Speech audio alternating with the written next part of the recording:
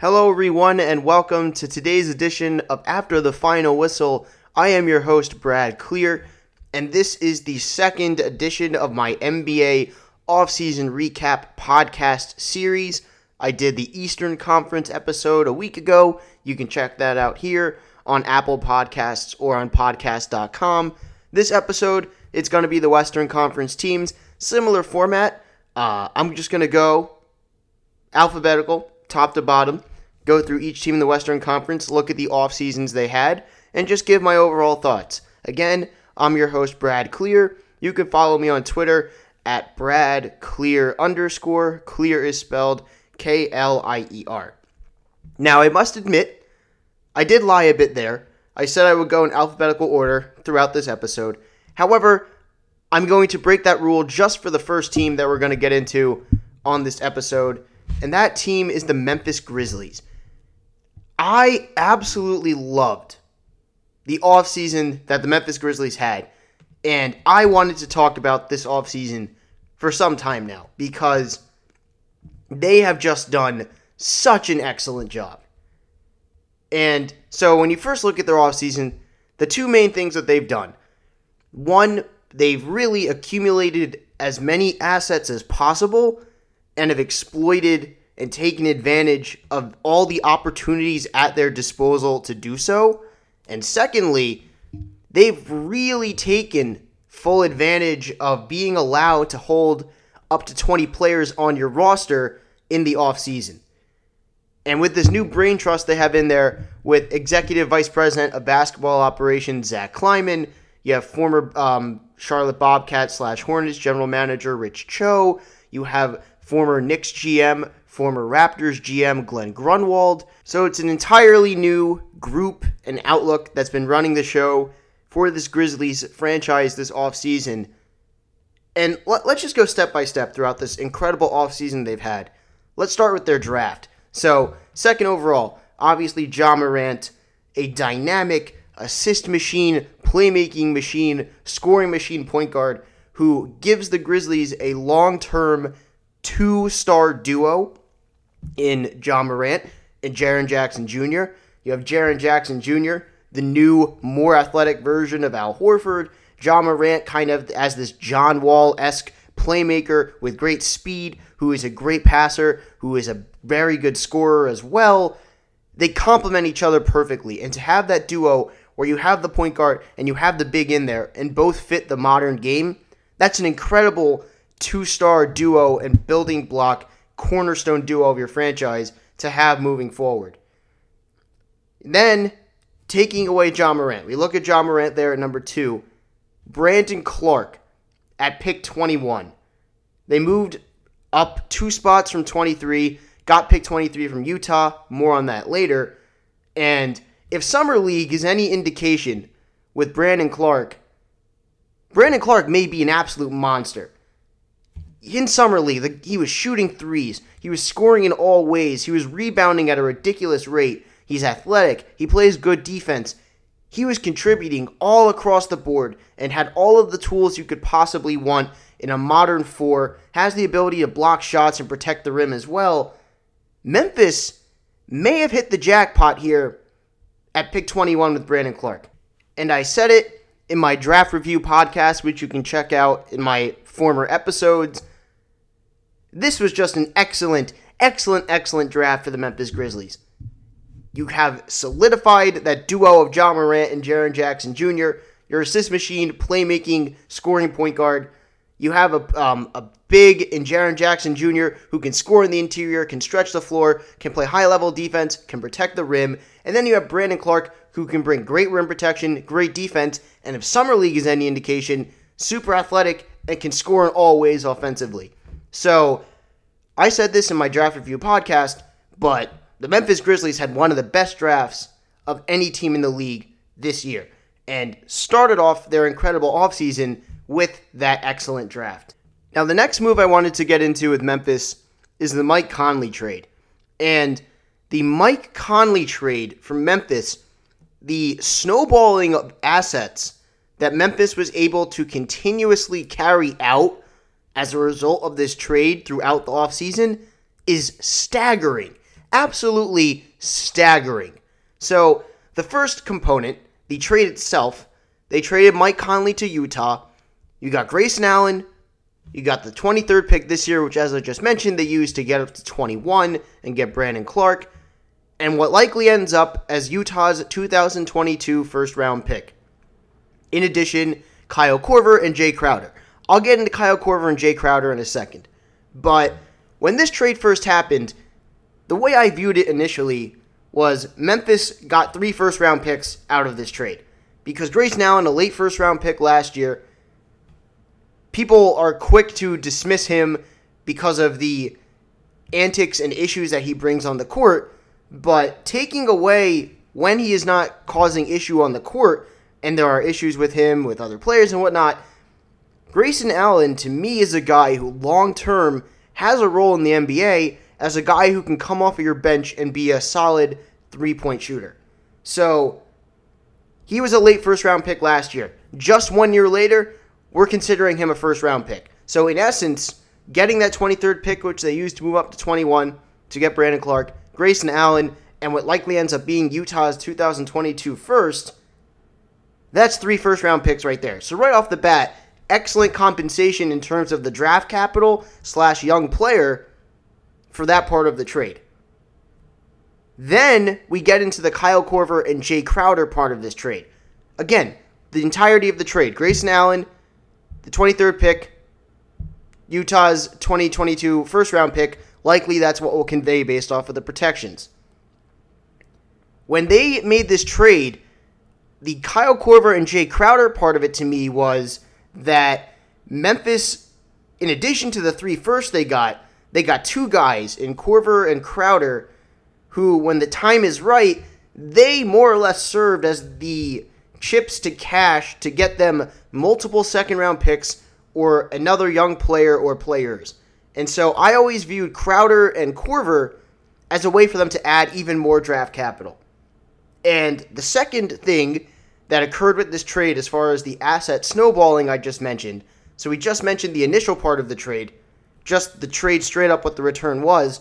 The second part of this trade, they took Kyle Korver and Javon Carter, who was a high second-round pick by Memphis in last year's draft, sent them to Phoenix, and in return they got Josh Jackson, DeAnthony Melton, and what will end up being either 1 or 2 second-round picks from Phoenix.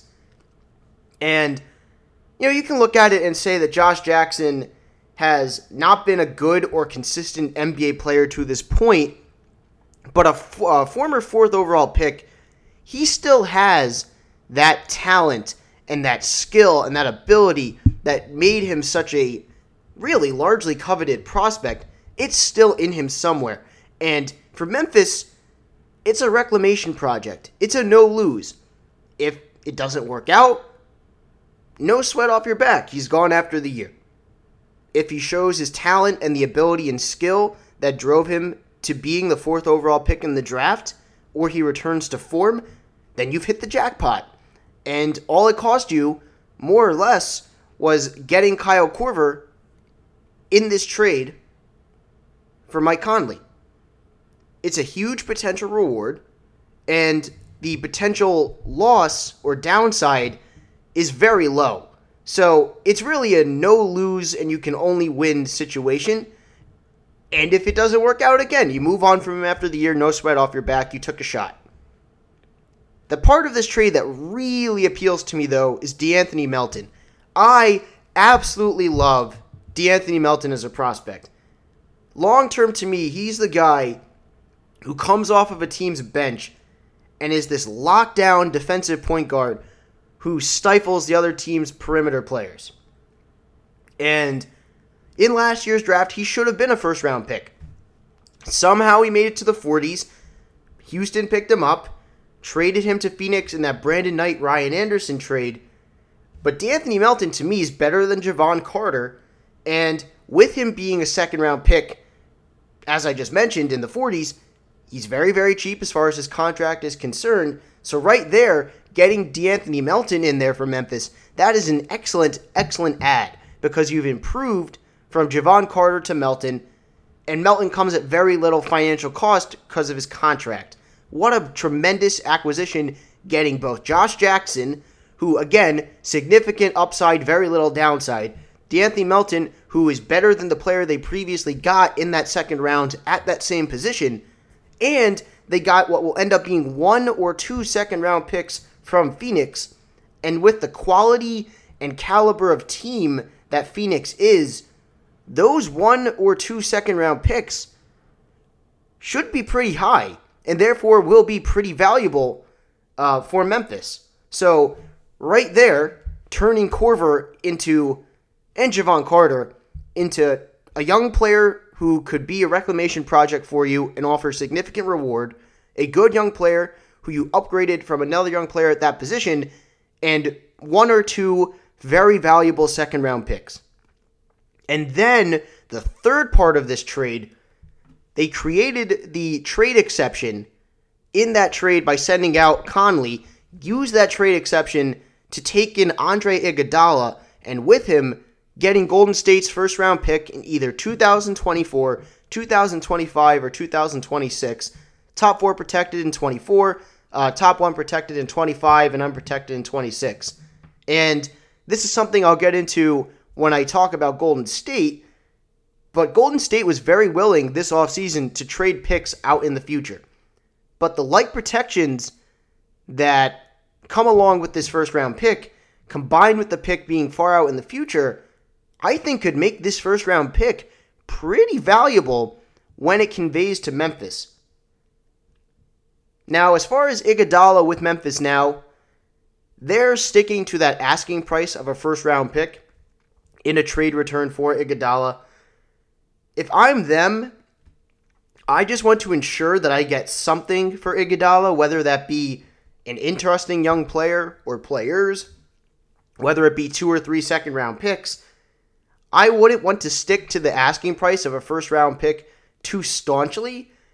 To me, there's zero reason to buy him out. None. No reason to buy Andre Iguodala out whatsoever. Because at some point, he's going to be able to bring you a return of some sort of asset or assets in a trade.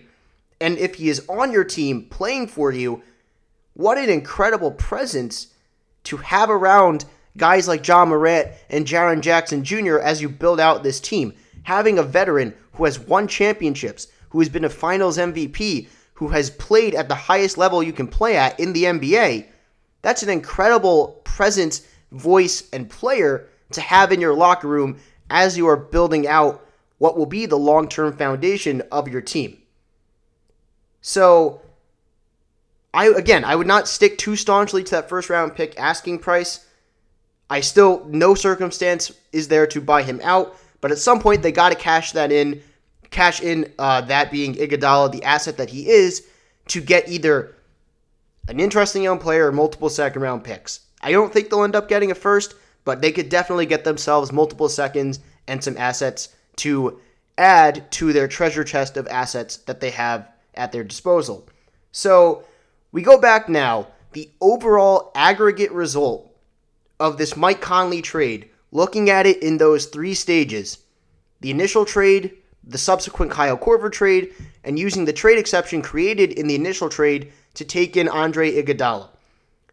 The Memphis Grizzlies turned Mike Conley and Javon Carter into Grayson Allen, Brandon Clark, likely Utah's 2022 first-round pick, Josh Jackson, D'Anthony Melton, 1 or 2 second-round picks from Phoenix, Andre Iguodala, and a first-round pick from Golden State in either 2024, 25, or 26. That's absolutely incredible. You've added multiple first-round picks, you've added multiple interesting and very talented young players, and you've added multiple veterans. I didn't include Jay Crowder in that. Jay Crowder is in that group of what they got back as well. You've added all those things I just mentioned, and you've added multiple veterans who can still bring you more in return. So again, Mike Conley and Javon Carter into Grayson Allen, Brandon Clark, 2022 Utah first most likely, Jay Crowder, Josh Jackson, D'Anthony Melton, 1 or 2 seconds from Phoenix, Andre Iguodala, and a future first in 24, 25, or 26 from Golden State. And then, as I mentioned, whatever return may eventually come for Andre Iguodala or Jay Crowder. Just incredible asset management and a great accumulation of assets and continuously taking advantage of all these avenues to get assets into your treasure chest by Memphis. Took advantage of trade exceptions, took advantage of taking in salary, took advantage of getting draft capital in. Every single avenue you can use to get assets in and types of assets to get in, they got. Now we look past the Mike Conley trade. An interesting trade they made, Chandler Parsons, they traded him to Atlanta for Solomon Hill and Miles Plumlee. I spoke about this in my Eastern Conference podcast, and I liked it for Atlanta, and I also like it for Memphis, because I look at it from Memphis' standpoint. I think with Memphis, moving from Chandler Parsons' sole $22 million expiring contract and turning that into two smaller expiring contracts, Solomon Hill at 12.7, Miles Plumlee at 12.5, I think that if you have two smaller expiring money figures, I think in theory that's more manageable or realistic to move for longer bad money with an asset attached to it than Chandler Parsons' $22 million expiring by itself. So, am I saying that it's guaranteed or likely that they move those for longer bad money with assets attached to it? No, but I think there's a greater chance of them being able to take advantage of moving and expiring for long-term money with a second-round pick or something of that nature attached to it than if they had kept Parsons rather than having Solomon Hill and Miles Plumlee. So for the chance to increase your odds of getting an asset back in that type of trade, which I think they did with having these two contracts instead of Parsons' contract by itself, I think this is a good move for Memphis.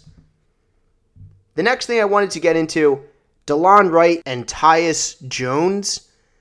So, if you follow me on Twitter, at @BradClear_, Clear spelled Klier, I am an enormous proponent of DeLon Wright. He's got good size, he can play 1-3, he's good defensively, he can handle the ball, he can play off the ball. You'd like for his catch and shoot 3-point shooting to be a little bit better, but he's a very useful player, a very good high-end bench player on a winning team. So, if DeLon Wright was still on Memphis, I think he'd probably be slotted as their starting two off the ball next to Ja Morant. But Memphis, they signed and traded DeLon Wright. He signed for 3 for $29. He was signed and traded to Dallas for 2 future seconds. And then subsequently, Memphis went out and they successfully offer sheeted and then signed Tyus Jones to a 3-year deal at $26.5 million. So the way I look at this is, even though DeLon Wright is better and he's a more versatile player, Tyus Jones is solely a point guard. DeLon Wright, you can play across multiple positions. I don't think the difference in the quality and caliber of player is that big from DeLon Wright to Tyus Jones. Again, DeLon I think is better, but it's not that big of a margin. So, in addition, Tyus Jones is 4 years younger.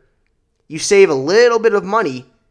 You add 2 future second-round picks, and you create a trade exception by sending out DeLon Wright.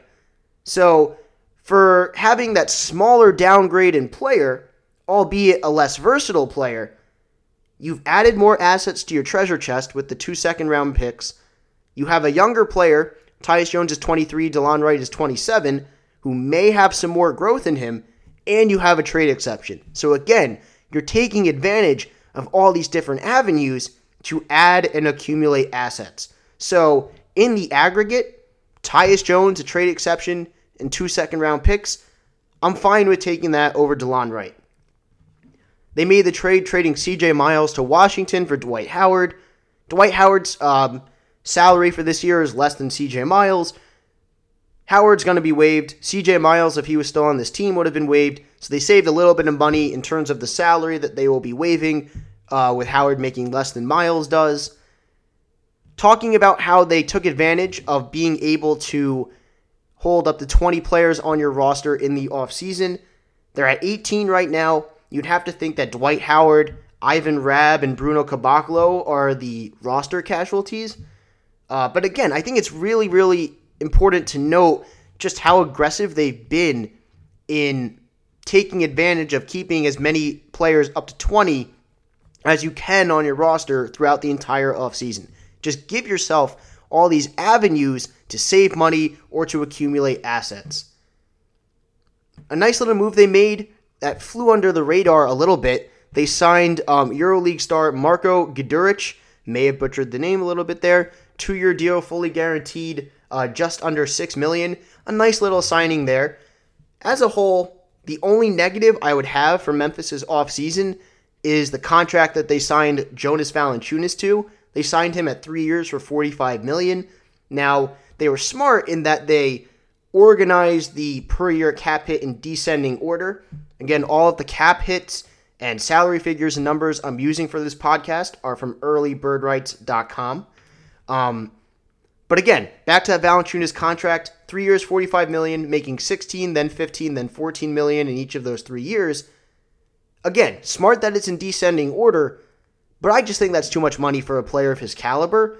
I think they probably could have got him at a lower rate, and if not, I think they could have gotten someone similar in terms of the caliber of player at a lower rate, with how much of an abundance of centers that there is available year to year. So committing $45 million over 3 years to Jonas Valanciunas, especially when I think you'd probably like to play Jaren Jackson at the 5, if you can from time to time, and see how Jackson at the 5 and Clark at the 4 works together. I think I'd like to see Jackson play a bit more 5.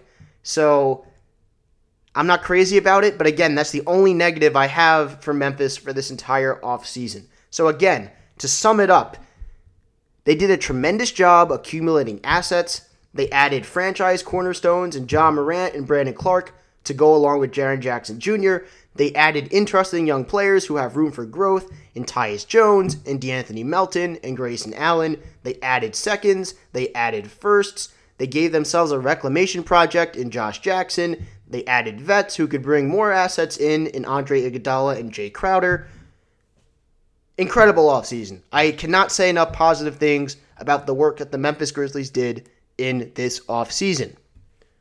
All right, so now we're going to go into alphabetical order for the remainder of this podcast, and therefore we are going to go to Dallas. The Dallas Mavericks, who, quite simply, I think they had a pretty disappointing offseason. They came into this offseason with $30 million in space.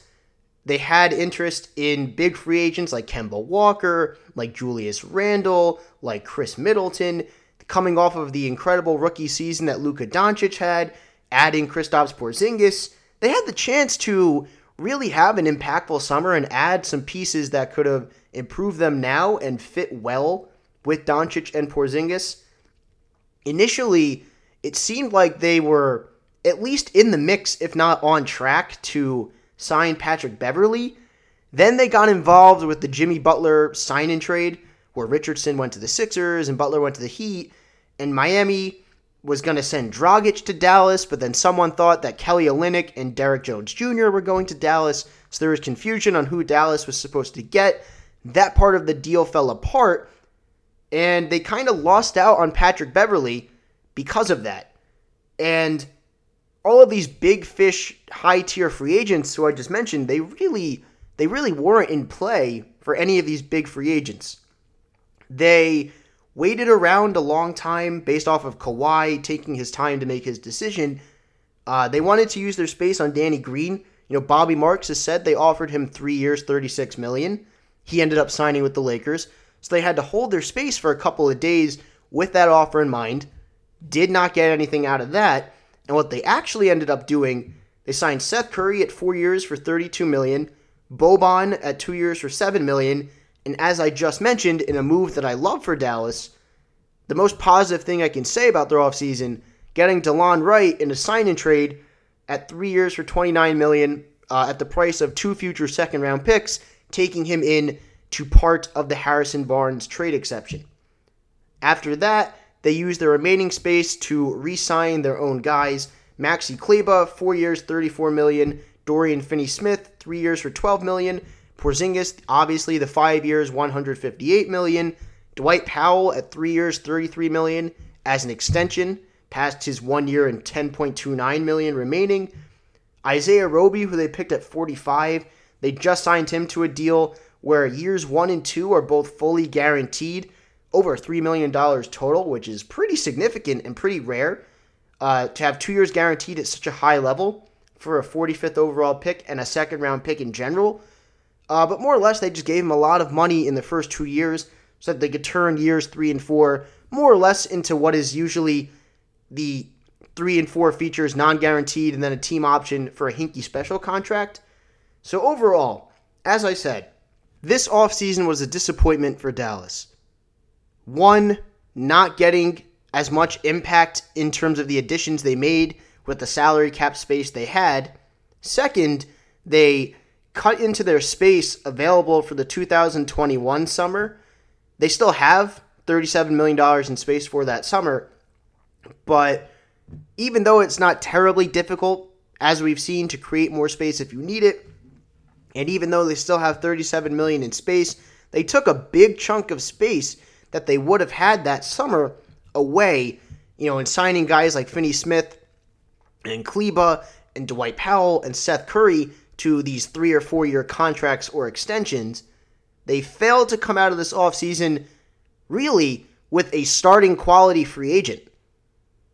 I look at this roster as a whole. You have your 2 stars in Doncic and Porzingis, but outside of that, I think every other player on this team in their starting lineup is, in a best case scenario, is a high-level bench player. I don't think that anyone on this team, besides Doncic or Porzingis, is someone I look at and say, that's a starting caliber player. In a winning, contending playoff team scenario, the pieces they have, like DeLon Wright, like Seth Curry, those are guys who are high-level bench players, not starters. And outside of Porzingis, I don't really think that Dallas improved that much year to year from last year. I mean, they're probably a little bit better, but not significantly. They had the chance to improve more than they did. Going into the specific contracts, I thought Dwight Powell's contract was a bit rich. 3 for $33. I think he has improved. He's consistently developed. He's probably best suited as a backup. And there's always a large amount of talent available to acquire at the 5 through free agency if needed. So with the type of player that he is and his skill level and the per year figure, I just think it was too much money. DeLon Wright's sign and trade was excellent. Only positive things to say there. Great work by Dallas to get him in there at the price of only 2 future seconds into the Harrison Barnes trade exception. Even though I like what Memphis did with their part of the sign and trade, as I mentioned, I think Dallas did an incredible job here as well. He's a starter on this Dallas team, though, and that's, again, speaking to what I said about the roster composition of this Dallas team. He's a player who is best suited to be a high-level bench player, as he was when he was on Toronto before he was traded to Memphis. And for Dallas, he's a starter with the ball in his hands or off the ball. You look at this rotation now for Dallas. You have DeLon Wright, Jalen Brunson, J.J. Barea. You have Seth Curry, Tim Hardaway, and Courtney Lee. Doncic, Dorian Finney-Smith, Justin Jackson, who I like a lot, Ryan Brokoff, Porzingis, Maxi Kleba, Isaiah Roby, Dwight Powell, and Boban. So they do have the ability to have lots of different lineup combinations with Curry on the ball and Hardaway on the wing, or they can put Porzingis down at the 5, or they can put the ball in Doncic's hands and have DeLon Wright and Curry play off the ball. They have lots of options. They can, again, sliding Porzingis down to the 5 and sliding Doncic more or less down to a 0.4 and playing a group that has DeLon Wright and Seth Curry and a Tim Hardaway or a Dorian Finney-Smith or a Justin Jackson seems pretty appealing to me. So again, lots of optionality, but again, this is a team made up of bench players and a dynamic duo of young stars. And they missed out on a chance to make themselves better now and add pieces that would have been useful down the road once they continue to improve and get better. And really, they just used their space more or less on retaining their own guys and depth. And another thing that's interesting to look at here is this team does not really have an avenue to add much difference-making talent to the team outside of this coming draft before the 2021 offseason. And that 2021 offseason is when they are conveying an unprotected first-round pick to the New York Knicks, which, as of now, looking at the landscape of the Western Conference and the fact that Dallas is more or less locked into this team they have now, to me, that pick looks like it's going to probably be a late lottery pick.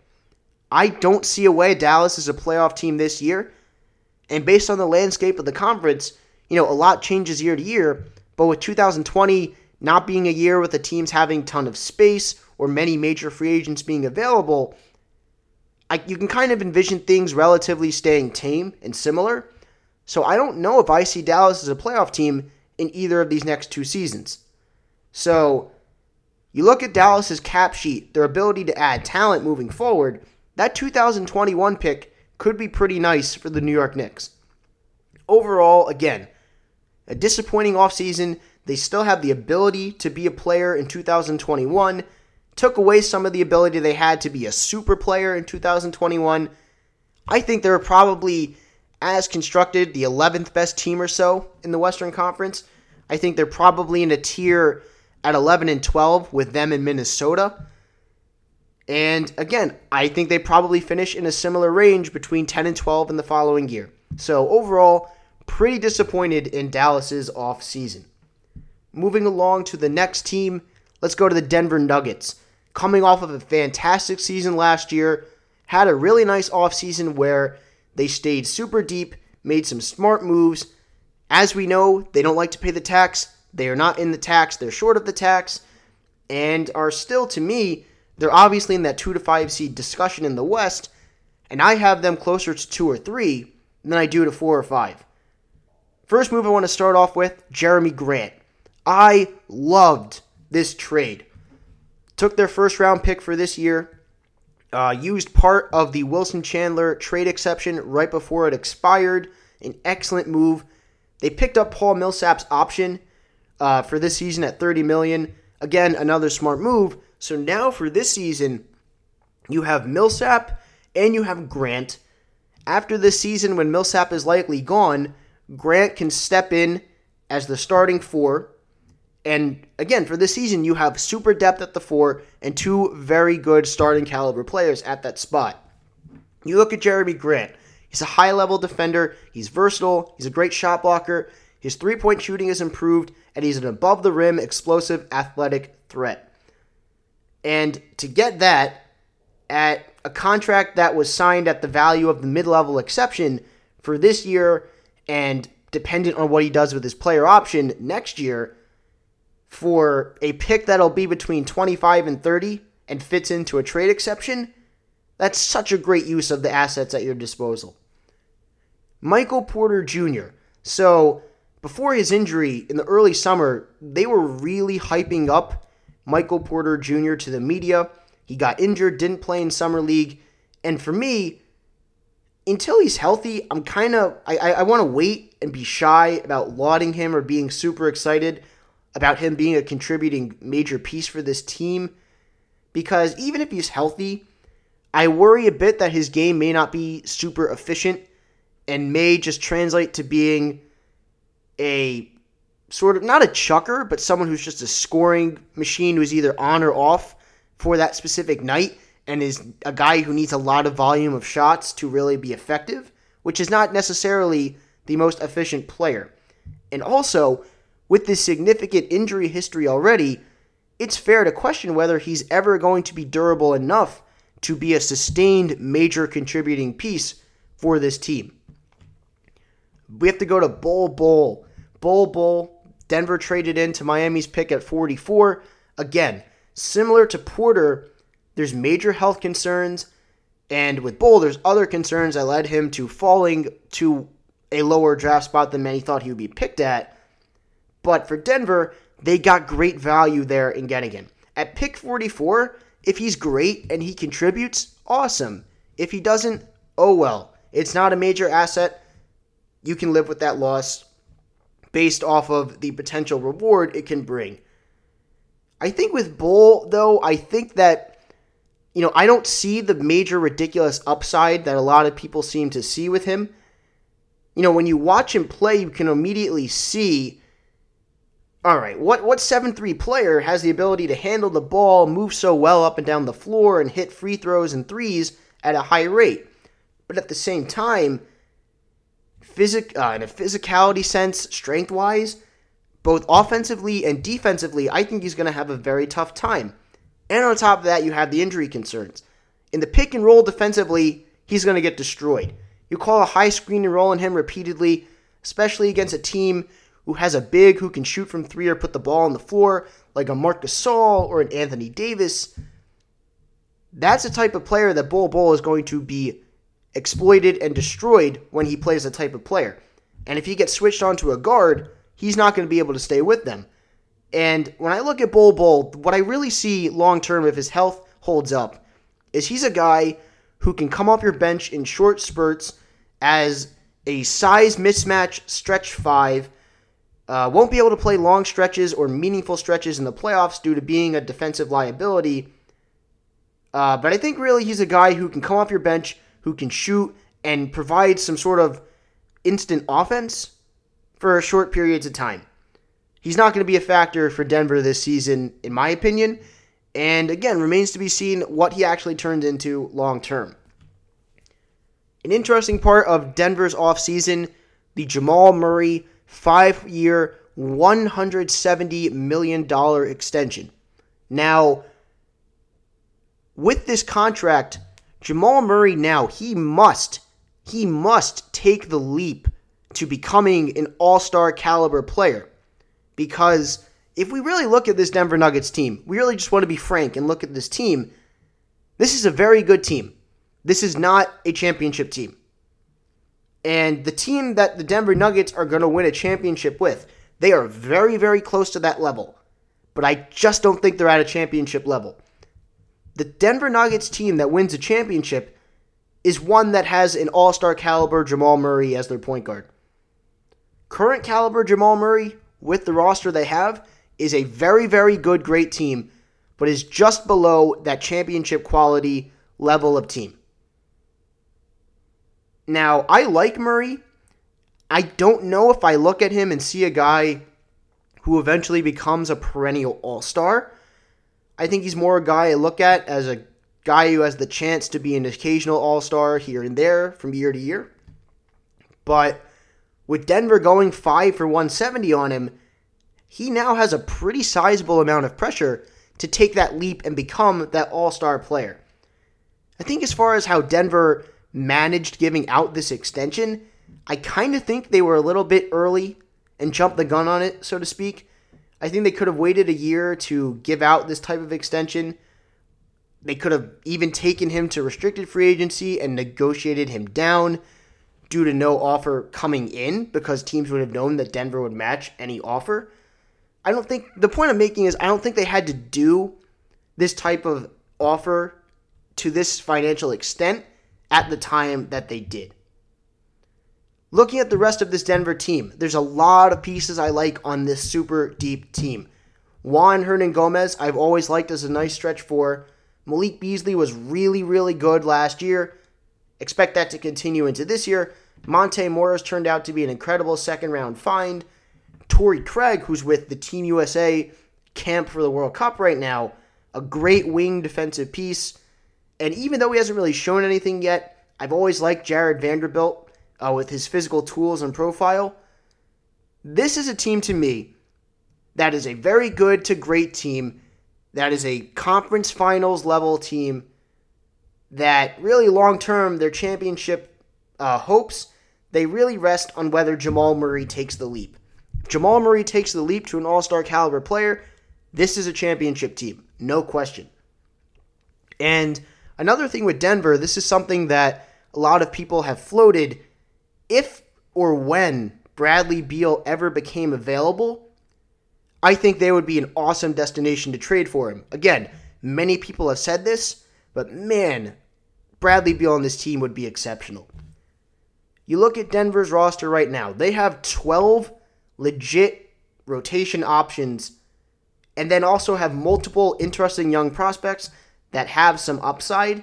You have Murray, Monte Morris, Gary Harris, Malik Beasley, Will Barton, Torrey Craig, Michael Porter Jr., Paul Millsap, Jeremy Grant, Juan Hernangomez, Jokic, and Plumlee.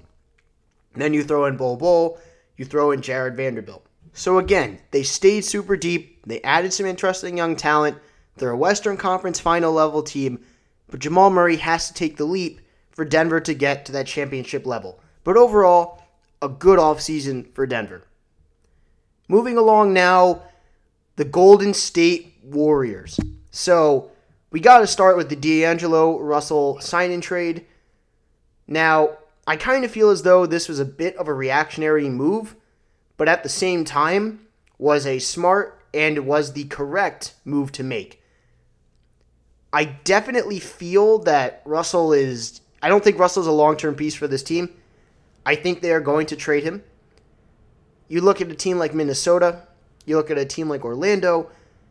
I just think with Russell, you have the talent, you have the valuable asset, you got him in, and I think you can use that to trade him for pieces that fit better or to restock your draft capital. Especially to me, Minnesota really wanted him. If there could be some sort of package where Golden State gets Robert Covington and some other pieces with it, I think Robert Covington would be a tremendous fit for that team. The fit for me, looking at Russell now, since he is on the Warriors, with Russell and Curry offensively, I think they'll be fine because I'm confident in Russell's ability off the ball. Obviously, if Russell has the ball in his hands, Steph is amazing moving off the ball.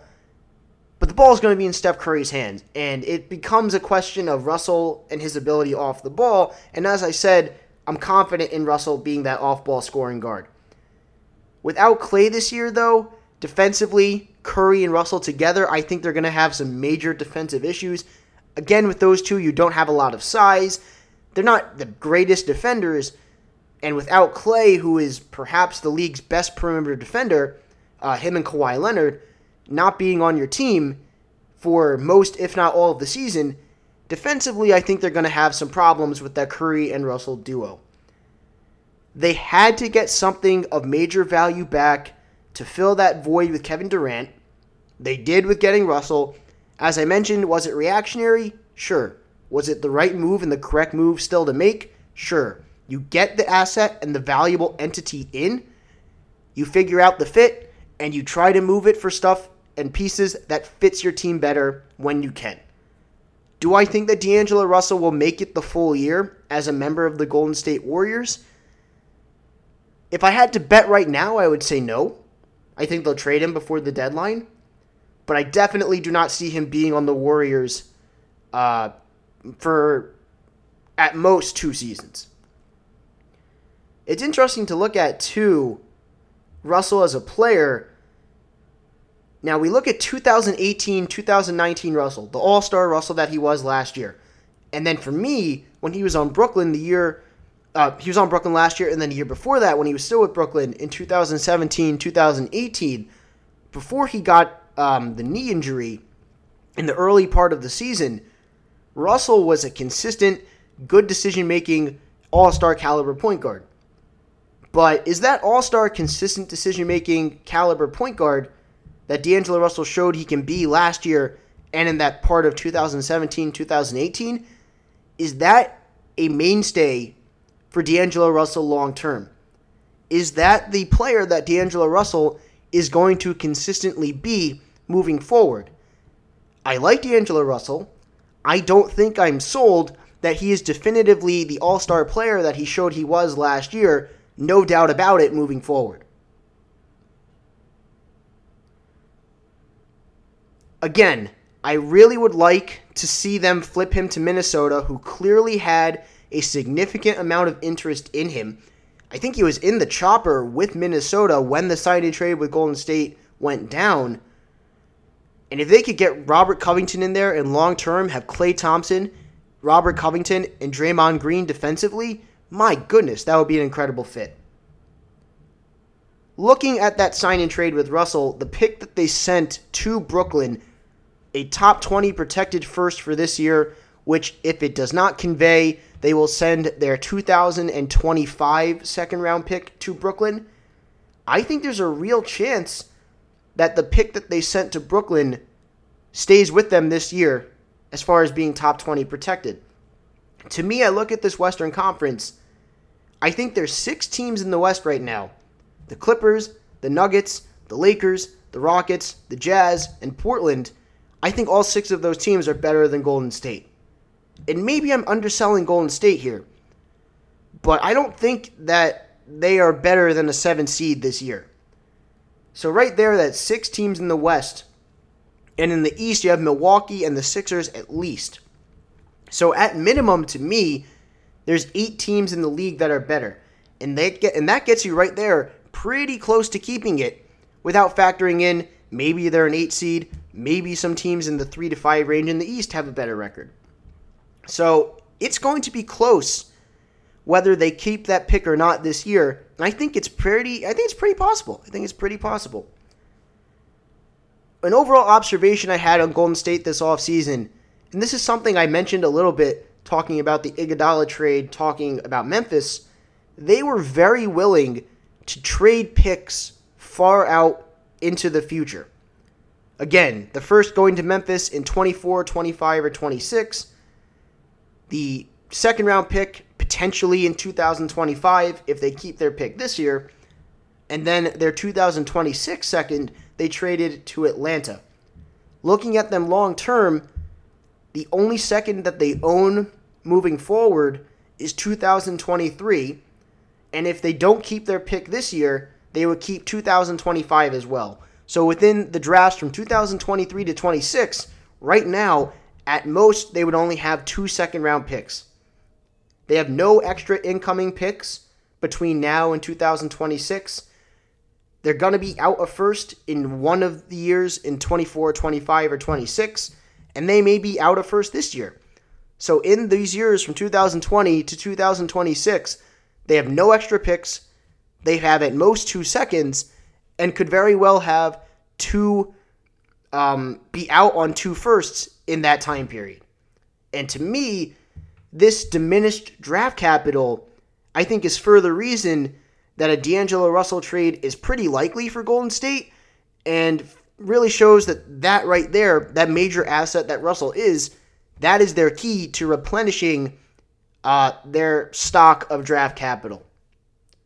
Looking at the rest of the offseason they had, it was really just a tightrope with balancing their ability to add talent while also staying under the apron, which they were hard capped at due to taking in a newly signed player via sign and trade in D'Angelo Russell.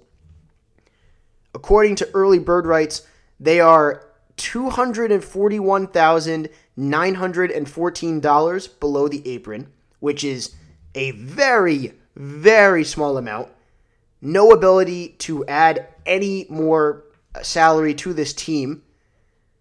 Looking at the individual trades they made, Damian Jones in a 2026 second to Atlanta for Omari Spellman. I talked about this in the Atlanta portion of the Eastern Conference podcast, but both the players in this trade are bad. Maybe you can improve Spellman and get something out of him. If not, they just paid a 2026 second to have some room between the hard cap. Kevon Looney at 3 years for $15 million. I thought he was going to get more than that. An excellent value signing there. I've always liked Willie Cauley-Stein, even though he's at times inconsistent and there are issues with his motor. But at 2 years, at just above the minimum with a player option in year 2, I like him a lot. He's athletic, has defensive upside, finishes really well at the rim in traffic when he gets the ball in the post. So I like him, and based off of the options they had and the price they got him at, I thought this ad of Willie Cauley-Stein was a pretty good one. Jordan Poole, they picked him in the late first. I thought this was a reach, but he's probably going to have a role in this team right away. Alec Burks at the minimum, I thought this was a pretty solid signing. Again, not a ton of options to work with. I think Burks is probably a little bit better than a minimum player, so I like this ad a lot. Glenn Robinson, He's athletic. There's some upside with him. At the minimum, not much you can do. That's a smart ad. In the second round, pretty much what happened was that New Orleans knew that Golden State coveted Alen Smuglich. Probably butchered the name a bit there. He's been on their radar forever. So with trading up to get him, with how he's been on their radar for a significant period of time, you would have to think that he has a role on this team this season also. Eric Pascal, they got in the second round from Villanova. I'm not that high on him, but in the second round at a lower rate with more guaranteed years, I'm fine with it. Overall, you look at what Golden State did, they were really limited. They had to scrape the bargain bin to find guys that fit the holes that they needed to fill and were players that could be contributors on a playoff team. And that's not an easy task.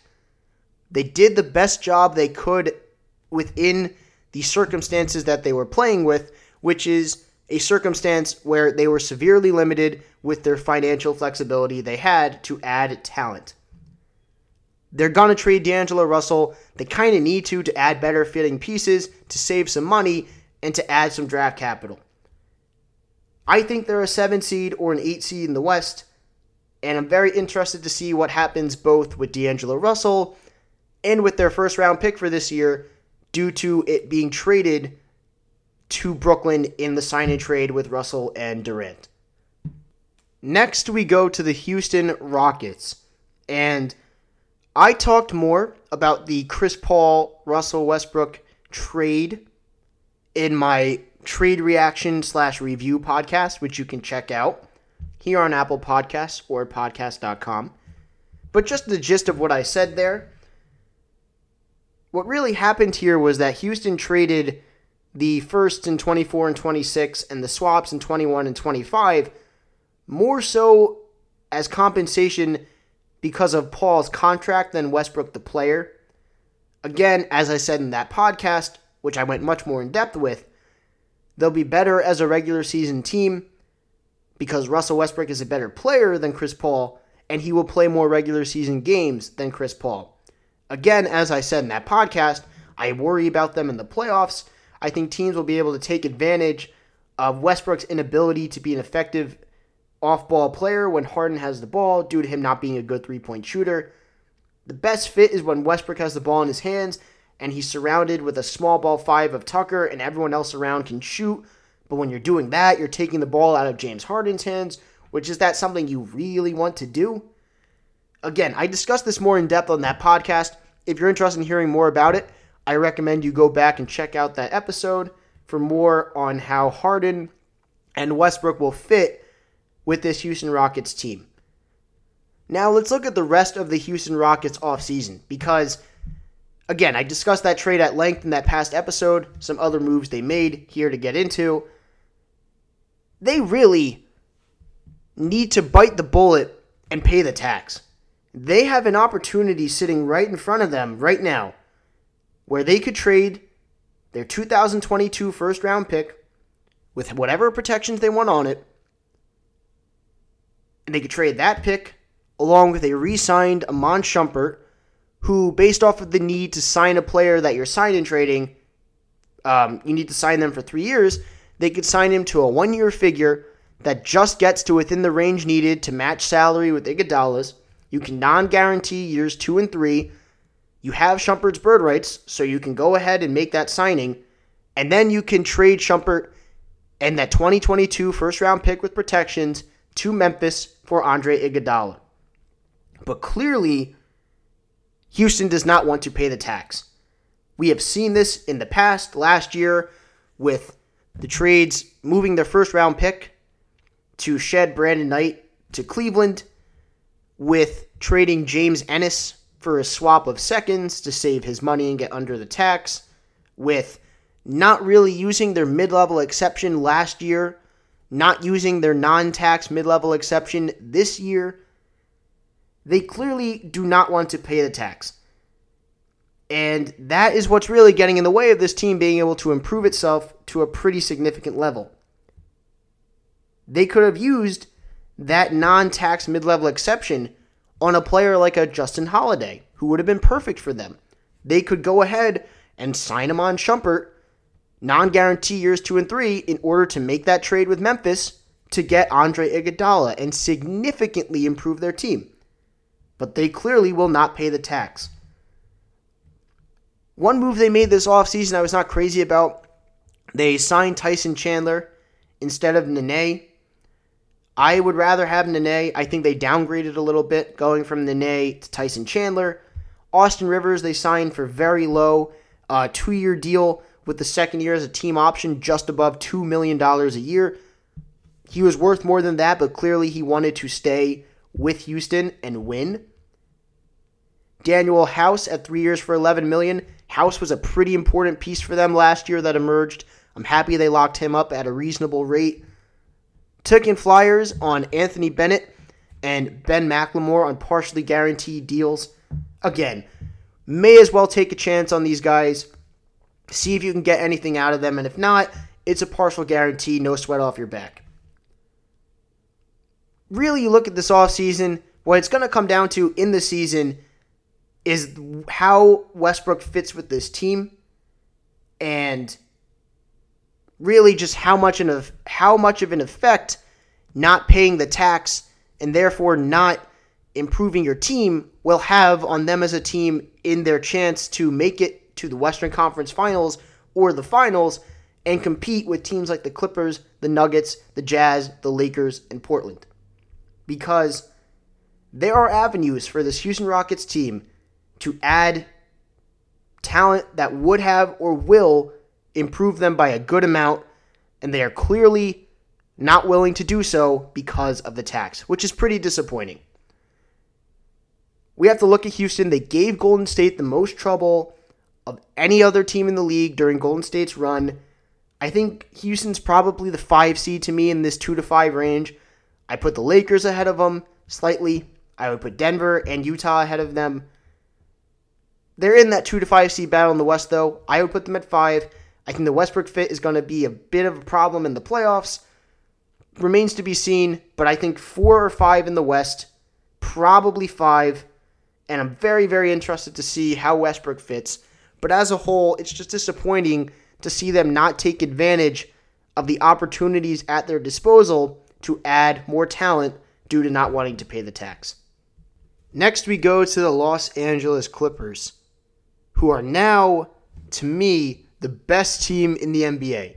And this offseason was a culminating result of a smart front office consistently making smart decisions, making good decisions, positioning themselves well, and building out a team, a culture, and an infrastructure that had the ability to add significant talent and was attractive to that significant talent based off of how well they were able to create this new identity of Los Angeles Clippers basketball, how well they were able to always make the right decisions, to make the right moves at the margins, and to take advantage of any chance to improve, to get better, or to position themselves better for a star that they could. First, taking on Mo Harkless, a smaller move, obviously, in the scheme of things with the moves they made this offseason. But again, we talk about a smart front office giving themselves the ability to consistently make smart, good decisions and to add talent. Mo Harkless is a good player. Mo Harkless could very well be a starter on this team. They got him and a first-round pick, which they then used as part of the Paul George trade, just because they had cap space. Just recently, adding Patrick Patterson on a minimum contract. Oklahoma City bought out Patterson. He clearly wanted to go to the Clippers, have a chance to win. I've always liked Patterson. He's not as good as he once was, but a nice veteran presence in a back-end roster spot. Adds another big, has the ability to be a stretch big and can shoot threes. A good depth move there. I like the move they made at the draft where they took the 2020 first they got from the Sixers, traded that to Brooklyn to get pick 27, and they picked Kabengele, the center from Florida State. Adds needed depth at the 5. Re-signings they made, Ivica Zubac at 4 years for $28 million. I think it was a good number. I think a lot of people thought it was a bit much for Zubac. I like it. You get him locked in for a good amount of years. It's below what the mid-level exception value would have been. I think a $7 million a year rate is pretty reasonable for Zubac. Rodney Magruder at 3 years for $15 million. Again, Rodney Magruder, he is a testament to this front office. Rodney Magruder was claimed off waivers last year when he was waived by Miami. Magruder had some nice moments and was pretty decent with Miami. What did the Clippers do? They worked the margins. Every roster spot mattered. They claimed him, they got a nice piece, they pounced in getting him off of waivers, and now they have a nice winged role player at a reasonable rate for 3 years. JaMychal Green, they brought back 2 years, $9 million, a player option in year 2. He could end up playing a pretty significant amount of minutes for this team, maybe even start. I like Green a lot. And then, of course, keeping Patrick Beverley at 3 years for $39 million. As far as the Paul George trade, you do whatever it takes to get Paul George and therefore clinch your ability to get Kawhi Leonard.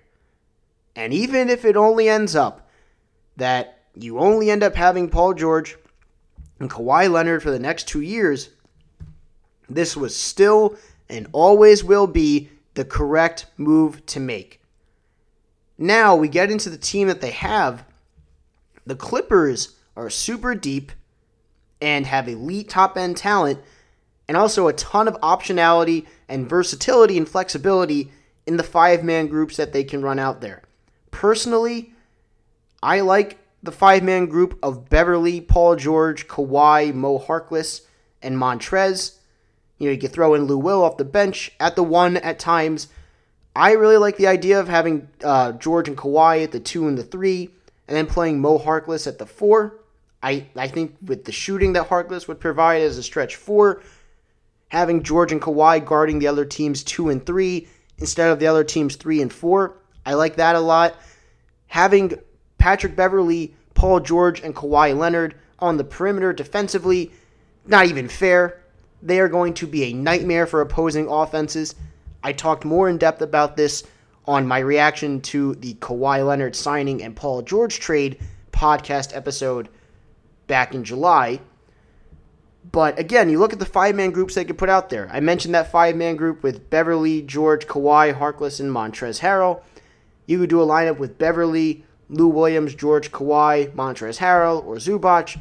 You could throw Landry Shamet in there at the 2 with Lou Williams at the 1, with Paul George and Kawhi at the 3 and the 4. You could throw in Montrezl Harrell or Zubac at the 5. You have JaMychal Green in there at the 4, Magruder at the 3. You have Jerome Robinson, who I thought had some really impressive moments in the playoffs as this sort of offensive spark plug who can score in bunches off the bench at the 2. You look at this team now. Patrick Beverley, Lou Williams, Landry Shamet, Jerome Robinson, Paul George, Rodney Magruder, Kawhi, Mo Harkless, JaMychal Green, Patrick Patterson, Montrezl Harrell, Zubac, Kabengele. You then throw in Terrence Mann, who they added, a nice little young talent there. The Los Angeles Clippers are 12 deep as far as playable players in a potential playoff series. It's incredible here. You have Patrick Beverley and Lou Williams. You can maybe play Paul George and Kawhi Leonard with 1 at the 2 and 1 at the 3. Landry Shamet was an all-rookie second-team player last year. Jerome Robinson, I just talked about now about how he was good in the playoffs and has that offensive spark plug off of the bench role to score in bunches for them. He was the 13th overall pick last year. This team is really deep, high-end talent, good veterans that contribute at reasonable, affordable contracts, good young players who have already proven that they can produce and contribute, super deep in a potential playoff series, 12 deep as far as playable guys in a playoff series. They're my early pick to win the championship. You want the elite talent, it's there. You want a ton of depth, it's there. You want a defensive nightmare for opponents, it's there. You want shooting, you want scoring in bunches, you want athleticism, it's all there. And they still have a roster spot at their disposal. So they re-signed all their guys at reasonable rates. They went out, they got themselves Kawhi Leonard and Paul George. This is my pick to win the NBA championship as we sit here in mid-August. Next, we have the Los Angeles Lakers. Started off their offseason making the Anthony Davis trade. Kind of got taken to school a little bit as far as the compensation in the return. Obviously, with Ingram, Ball, and Hart, the fourth pick in the draft, which New Orleans was then able to trade down to Atlanta, who got up for DeAndre Hunter. Also trading their first-round pick in 2021, protected from picks 8 to 30. If it does not convey in the top 8, it conveys as unprotected in 2022. A pick swap in 2023. Unprotected first-round pick in 2024, which, if New Orleans wants to, they can defer and obtain the Lakers' 2025 unprotected first-round pick. The Lakers had to get Anthony Davis.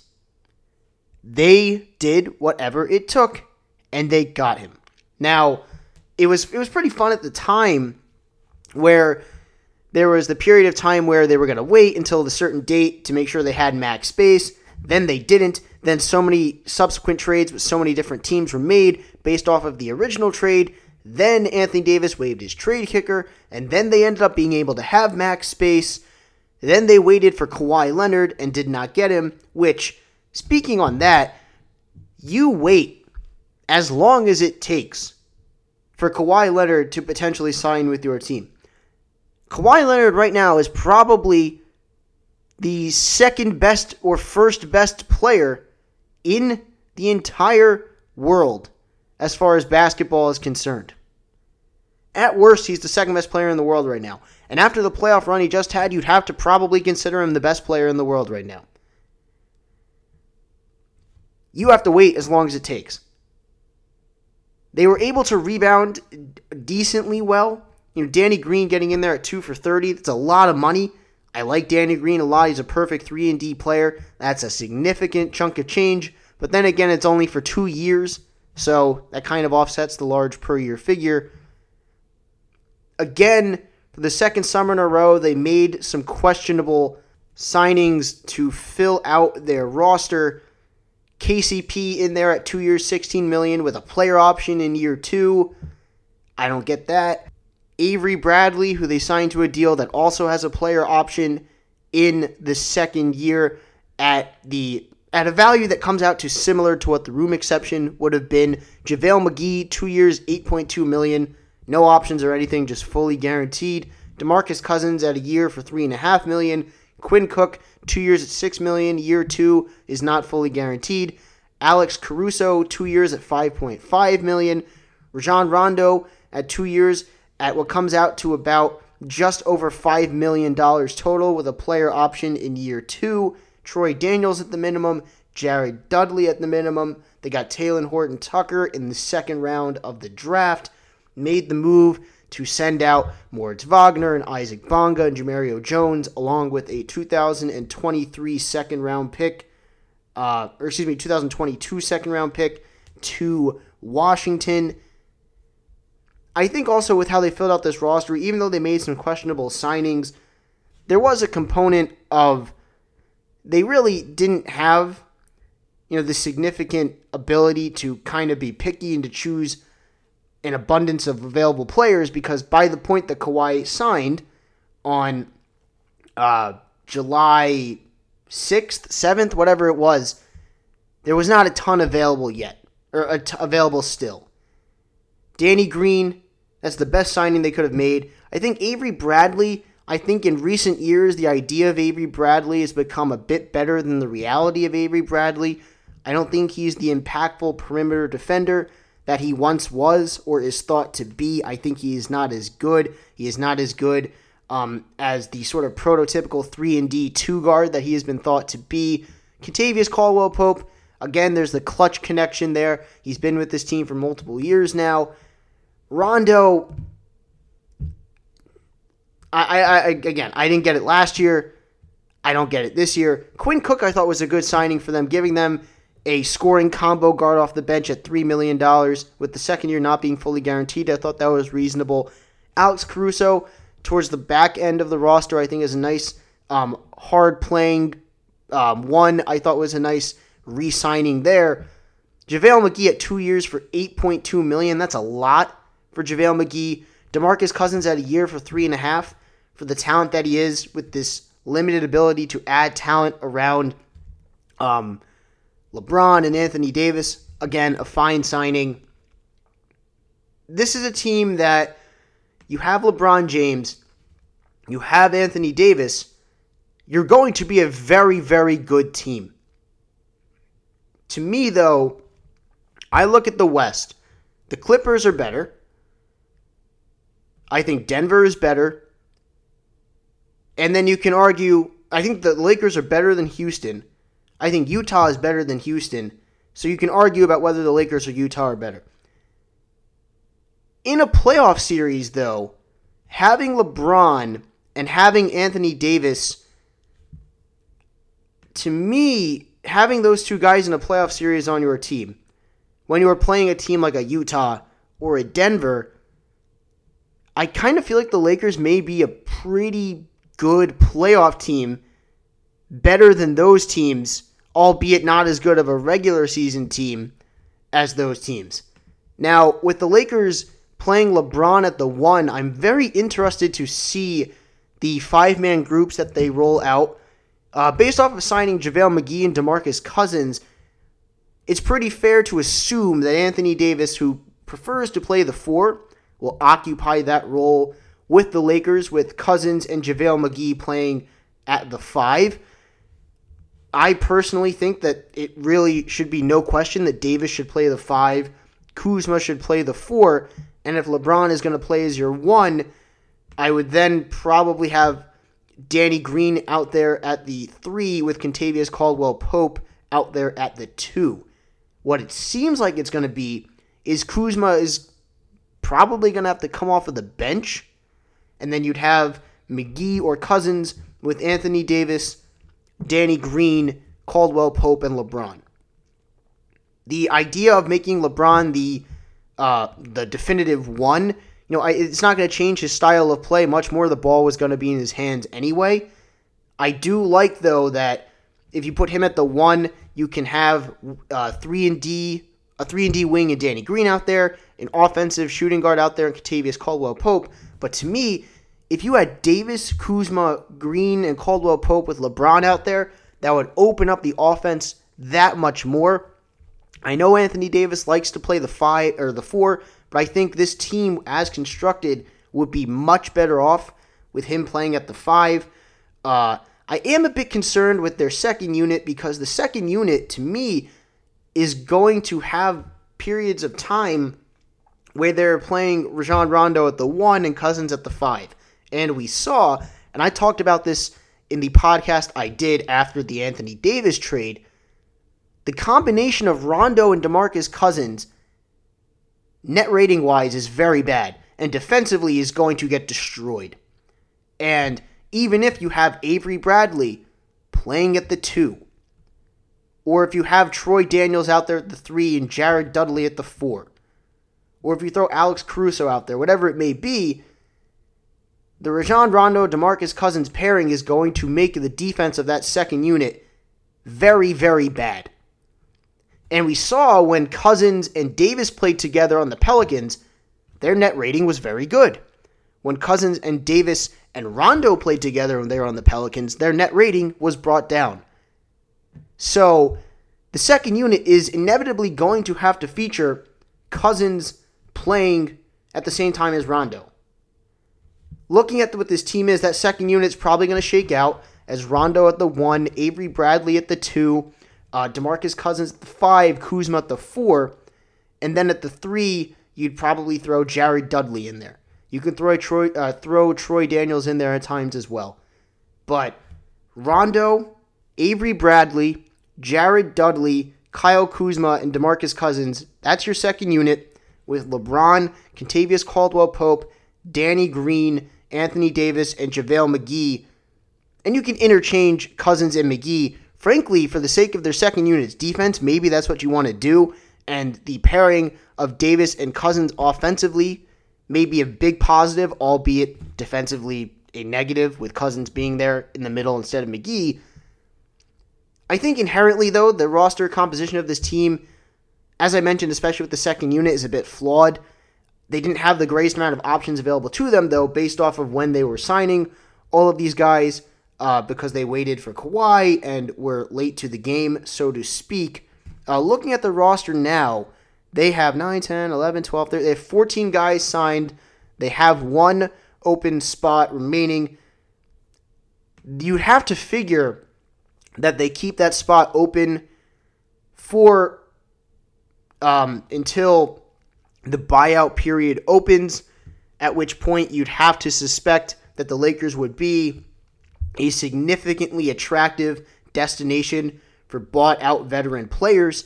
So they have that ability to add a player through that route. But looking at this Lakers team long-term now, based off of the monster return that they sent out for Anthony Davis in terms of draft compensation, really what it's at for the Lakers, there is no longer an ability for this team to go out and trade for necessary pieces. Based off of the trade, where 2024 or 2025's first is going to New Orleans. There's a pick swap in 23. The first round pick in either 21 or 22 is going to convey. They cannot trade future first round picks. As far as their second round picks are concerned, right now at their disposal, they have their own second in 2023 through 2026. So their ability to add talent through trades is going to have to come not at a level of adding significant talent, because frankly, they don't have the ability to trade for significant talent, but it's going to have to come with trading for useful role players through second-round draft picks. They are locked in to this group now, more or less. And as LeBron James gets older, I'm not going to sit here and say LeBron James is going to age as if any other player ages, because LeBron James has proven to defy every conventional thought about the aging of a player who has played so many minutes and at such a high level for so long.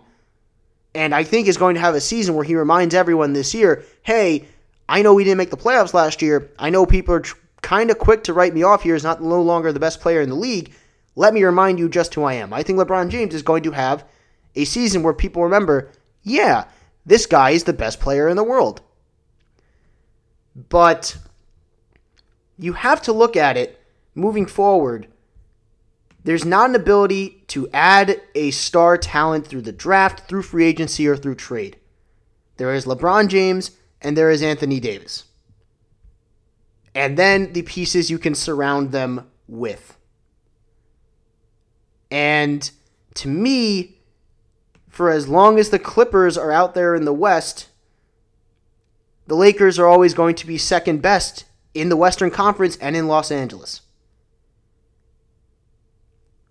Now, if we look at a team like Denver, who I mentioned earlier, adding someone like a Bradley Beal, then that puts them at third best. Long term. I think right now, again, as I said, I think the Clippers are in that top spot. I think Denver is the second best team in the West. The Lakers and Utah are 3 and 4, and then Houston is 5. And I think the Lakers, to me, have the ability to be a better playoff team than some of those other teams, even though not as good of a regular season team as some of those other teams. In addition, I think this Lakers team is also very susceptible in the event of an injury to, we look at Anthony Davis. Anthony Davis is someone who has an injury history. If Anthony Davis were to miss significant time, that's really not that impressive of a team. So they are susceptible to not being that good of a team in comparison to their peers of those teams in the top 5 of the West were Anthony Davis to get injured. But as a whole, again, they gave up the whole loot to get Anthony Davis. They didn't have a ton of options available to them based off of waiting for Kawhi, which was the right move when they filled out their roster. They're going to struggle, I think, defensively if/when their second unit includes Rajon Rondo and DeMarcus Cousins. As far as the long-term trajectory of this team, they kind of have to bank, as far as adding that massive talent, on Kyle Kuzma continuing to develop and potentially take another leap to be at another level as far as his production level and his talent and skills and ability. And Kyle Kuzma is a nice player. I like him a lot. I think what he is now is what he is long-term. I don't see the leap to an all-star level or the huge growth in Kyle Kuzma that others may see. I think he is what he is. So, again, there is no avenue for this Lakers team long-term to add significant talent. And they are what they are. So for this year, I think they're the third or fourth best team in the West right now. I think they're going to be a better playoff team than a team like Utah or Houston, and maybe even Denver. I think just in a pure basketball sense, it would be very fun for the Clippers and Lakers to be the conference finals out in the West. You know, I think the Lakers are a conference final caliber team. I think Denver is also. In a 7-game series, though, I would potentially lean towards the Lakers over Denver just based off of the fact that I think the Lakers may be a better playoff team. But as a whole, they did what they had to do to get Anthony Davis in. They tried to get Kawhi. It didn't happen. And this is what they have now. LeBron and Anthony Davis. They have the 2 stars instead of the 3 stars. Had they gotten Kawhi Leonard, I mean, that's probably the best big 3 ever assembled, and they win the championship. Do I think that this Lakers team has the ability to win a championship or is a championship level team? Honestly, no, I don't. I don't think that this team is a championship level team. But I'm very intrigued to see how they do this year. Would be nice to see them in the Clippers in the Western Conference Finals. And I'm very interested with this new coaching staff, with Frank Vogel, with the insisted upon top assistant of Jason Kidd, Lionel Hollins. They've assembled a lot of coaches. There's a lot to manage.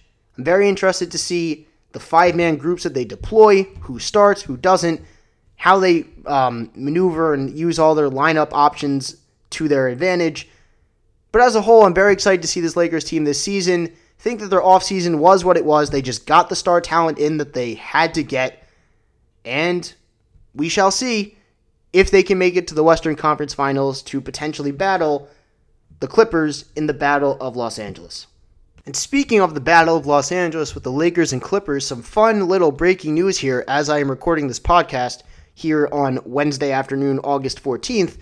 The Clippers have hired Tyronn Lue to be an assistant coach on Doc Rivers' staff.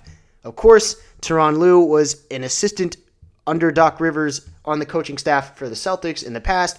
Of course, Tyronn Lue, the head coach of the championship-winning Cleveland Cavaliers with LeBron James for all those years.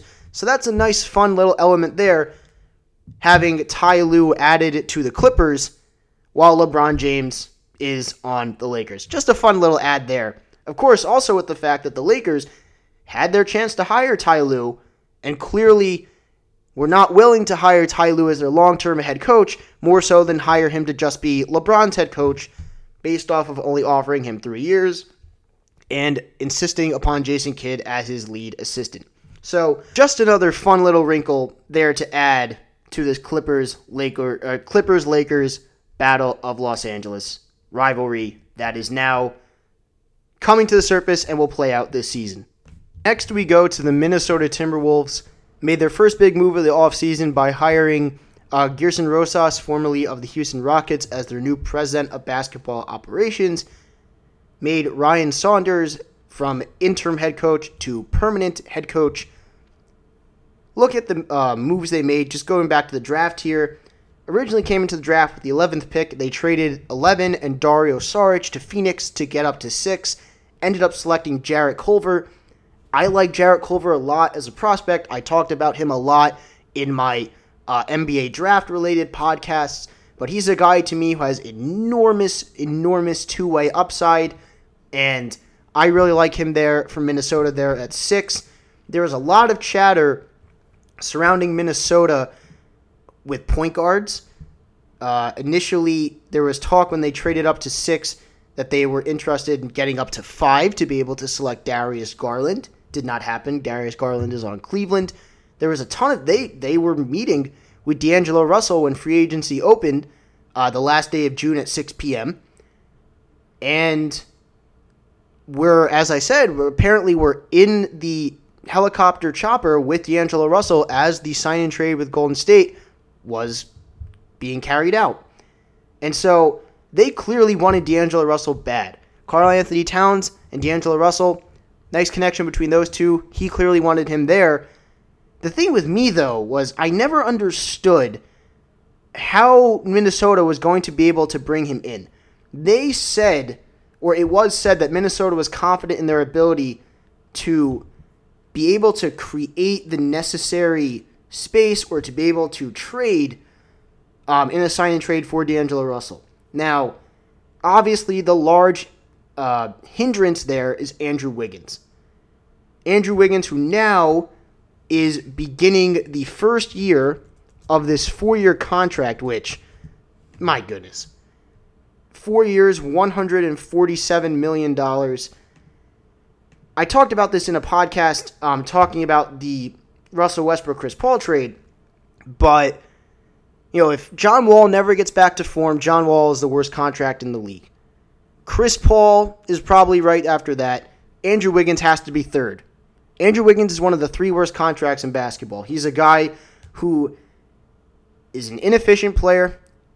He shoots and chucks a bit too much. He is not a good defender, was supposed to be an above-average defender, has all of the physical and raw tools you could want, but it just hasn't come together for whatever reason. And is nowhere near being an all-star caliber player, and is nowhere near worth the value of the contract of which he is starting this season. So to me, I can't see a way in which Minnesota is able to get off of that Wiggins contract without adding young players or draft picks to incentivize another team to take that contract off of their hands. Because again, that is a top 3 worst contract in the league. So they're kind of stuck there with Wiggins and forced to make the best of it. Clearly, though, going back to Russell and Garland, they have a desire to find a long-term solution or answer a piece at that point guard spot. For this year, Jeff Teague is still there in the last year of his contract, making $19 million. I think, and I mentioned this earlier, Minnesota makes sense as a logical trade partner for Golden State to trade for D'Angelo Russell. I think Robert Covington, shout out to Sam Hinkie, would be a perfect fitting piece for Golden State next to Klay Thompson on the wing, next to Draymond Green to provide incredible across-the-board defense. So I think that makes a lot of sense. And I probably would lean towards Minnesota eventually carrying out a deal with Golden State that brings them Russell, with Covington and other pieces going back to Golden State. So I think that probably ends up being Minnesota's long-term answer at the point guard spot. Not just Andrew Wiggins, they also have Gorgie Jang's albatross of a contract. He's at $16 million this year and $17 million next year. That's a bit of an anchor. They hard capped themselves this offseason when they signed and traded for Jake Layman, who is a restricted free agent from Portland at 3 years for about $11 million. So that hard capped them at the apron. Noah Vonleh they added at 1 year at $2 million. Jordan Bell they added 1 year at the minimum. Those are 2 signings I like a lot. Vonleh, and I said this in my Eastern Conference podcast, I thought the Knicks made a big mistake in not re-signing Vonleh and signing Taj Gibson for $7 million more per year. Vonleh had a solid year last year for the Knicks when he was given the opportunity. Is he a guy who is going to break out and be this long-term contributing major piece for an NBA team? No. But I think he showed that he can be a useful bench player. And to get him in there at only $2 million, I thought was a great add. Jordan Bell, they got him in there on the minimum.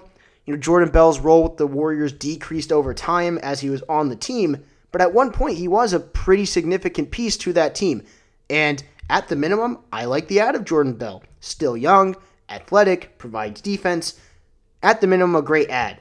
They took Shabazz Napier and Treveon Graham from Golden State. Those 2 guys were included in the sign and trade of Kevin Durant and D'Angelo Russell. They had non-guaranteed contracts. were traded to Minnesota, where their contracts are guaranteed. So you have Shabazz Napier in there serving as the backup to Jeff Teague at the 1. They made a nice little move claiming Tyrone Wallace off of waivers when the Clippers waived him after they made their big moves bringing in Kawhi and Paul George and wanted to have a roster spot open. I thought Tyrone Wallace, when he has been given opportunity, has shown that he is an NBA player, is a guy who has a role on a bench for an NBA team, and to get him off of waivers, $1.5 million non-guaranteed this year, I love it. And I don't think that I don't criticize them at all for declining to match the Tyus Jones offer sheet. I like Tyus Jones. I think there's still room for growth for Tyus Jones, but with them positioning themselves to trade for a piece like D'Angelo Russell at the point guard spot, already having someone like Shabazz Napier who can be a backup there, having Jeff Teague still who could be signed at a much lower rate to be the backup moving forward long term, I don't think they needed to commit what was more or less close to the value of the mid-level exception to Tyus Jones. And then furthermore, also, we look at point guard. I feel like point guard is arguably the deepest position in the league, and there is an abundance of point guards. So the ability to find a point guard as needed moving forward to fill that backup role, you have the option of Jeff Teague, Shabazz Napier adds depth there. That's something that you'll have guys available to you to fill most off seasons moving forward. So again, I don't fault them for not declining that Tyus Jones offer sheet, or for declining that Tyus Jones offer sheet. Looking at the rest of this team, I really like Josh Okogie. They picked him in the first round last year, played a bit in Summer League this year, played minutes for them last year. He's a guy who plays hard, he's strong, he's athletic. I like him as a bench 3 and D wing. I think there's a lot of promise there. You look at pieces on this team that are definitive long-term pieces for this team that will contribute for them at a high level.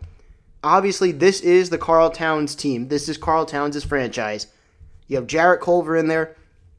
Robert Covington, to me, is one of the best perimeter defenders in the entire NBA. Again, shout out to Sam Hinkie.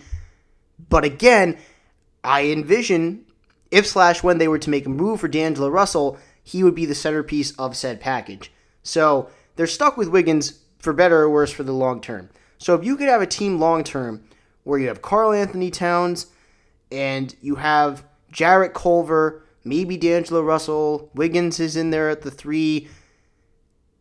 You have Karl Anthony Towns. I think you need to get that second sort of star piece or near star piece because I don't think this team has that yet. I think Jarrett Culver has the ability to be that in the long term.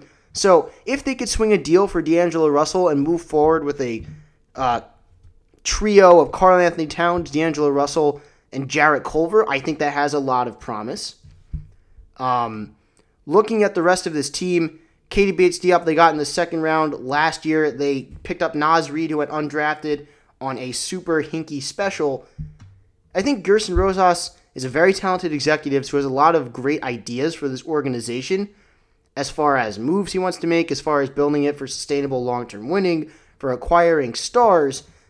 It's just a matter of what they have at their disposal to do so. Because as far as cap space is concerned, they'll have a small amount of it next year.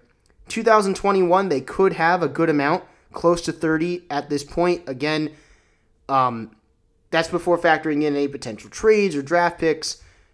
You look at the draft pick capital they have at their disposal moving forward. They have their own first and second round pick every single year up to 2026.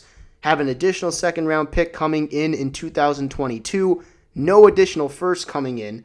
So they have the ability to make a big deal using draft capital should they desire to do so.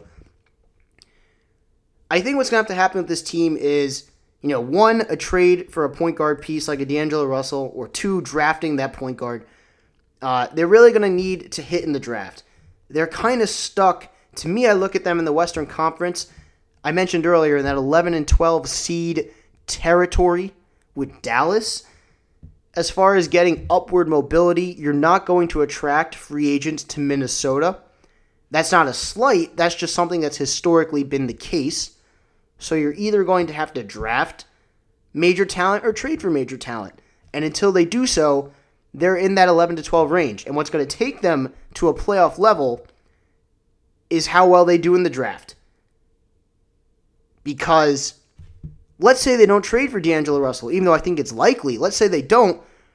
You have Karl Anthony Towns. Jarrett Culver has the ability to develop into a very good two-way player. You have to keep building through the draft and finding major talent. Because that's the only avenue that Minnesota really has outside of swinging a major trade. So I like the brain trust they have in there. Gerson Rosas, Sachin Gupta, who is now in there, formerly Sam Hinkie's right-hand man with the Sixers, the man who created the NBA trade machine on ESPN and worked for the Houston Rockets. So you have Rosas, you have Sachin Gupta, you have a nice young head coach in Ryan Saunders, you have an incredible young player who is a star in Karl Anthony Towns, you have Jarrett Culver, you have some nice pieces like Josh Okogie and Noah Vonleh. They can only do so much at this point based off of Teague's contract still being on the books, Gorgie Jang's contract still having 2 years left. So they're kind of hamstrung with what they can do. So it's really a matter of how well they draft and if they can swing a trade for a star player. I trust their brain trust. I think they're going to be aggressive in seeking out opportunities to acquire major talent. They really have no choice. So I'm excited to see what their future holds. With what they could do this offseason, they did well in the draft. They made some nice, small, one-year signings like Vonleh and Jordan Bell. Took in Trevion Graham and Shabazz Napier at very little money for 1 year. Jake Layman, nice little shooting piece as a stretch 4-3 type. So solid moves across the board that they made this offseason. Nothing that's going to be a needle mover for this specific season. So it's just a matter of how well they do in a similar range in the draft in the 2020 draft. And if they can swing a trade for D'Angelo Russell. Taking away just looking at the point guard spot with all this talk about D'Angelo Russell, the spots long-term this team needs to find solutions at. Obviously, I mentioned the point guard spot. I think at the 4, they need a long-term answer. You look at this team right now, as far as what they're going to put out there at the 4 this year, you look at guys like a Jake Layman sliding down to play at the 4, Noah Vonleh getting time at the 4, Jordan Bell getting time at the 4. Looking at the rest of this team, there's not really a ton of options for them at the 4 after trading Dario Saric. Bob Covington is there in that spot at the 3. If he were to be traded, you would probably have to do Culver and Wiggins as your 2 and 3. So I don't really have much concern for them on the wing because barring a trade, you'd have Jarrett Culver and Robert Covington long-term as your 2 and 3, and then you'd have to search for a 1. If you traded Covington for D'Angelo Russell, you would have your 1 in stone, you'd have your 2 in stone, and then you would need a 3 and a 4 with Karl Towns at the 5. So again, I expect them to be aggressive, going for stars long-term, looking to fill these holes with major talent. It's just a matter of how feasible is it to do so. Very excited for Minnesota's long-term future and to see what Rosas and Gupta can conjure up as far as adding talent to this group long-term. So that will do it for this first half of my Western Conference offseason review podcasts. Again, be sure to check in the coming days for the second half of this podcast episode. I will be going through the New Orleans Pelicans, Oklahoma City Thunder, Phoenix Suns, Portland Trailblazers, Sacramento Kings, San Antonio Spurs, and Utah Jazz, the last 7 teams in the Western Conference. We just went alphabetically, outside of Memphis first, from Dallas to Minnesota. Just wanted to split it up into 2 episodes to make each episode shorter. Shout out to you, the listener, again, for listening to After the Final Whistle here on Apple Podcast or podcast.com. Again, I am your host, Brad Clear. Be sure to follow me on Twitter at BradClear_. Clear is spelled Klier. Again, be sure to check in the coming days for the part 2 of my Western Conference offseason review podcast. Shout out to the Western Conference. Shout out to the Memphis Grizzlies for their great offseason. Once again, I am your host, Brad Clear, and goodbye and good night.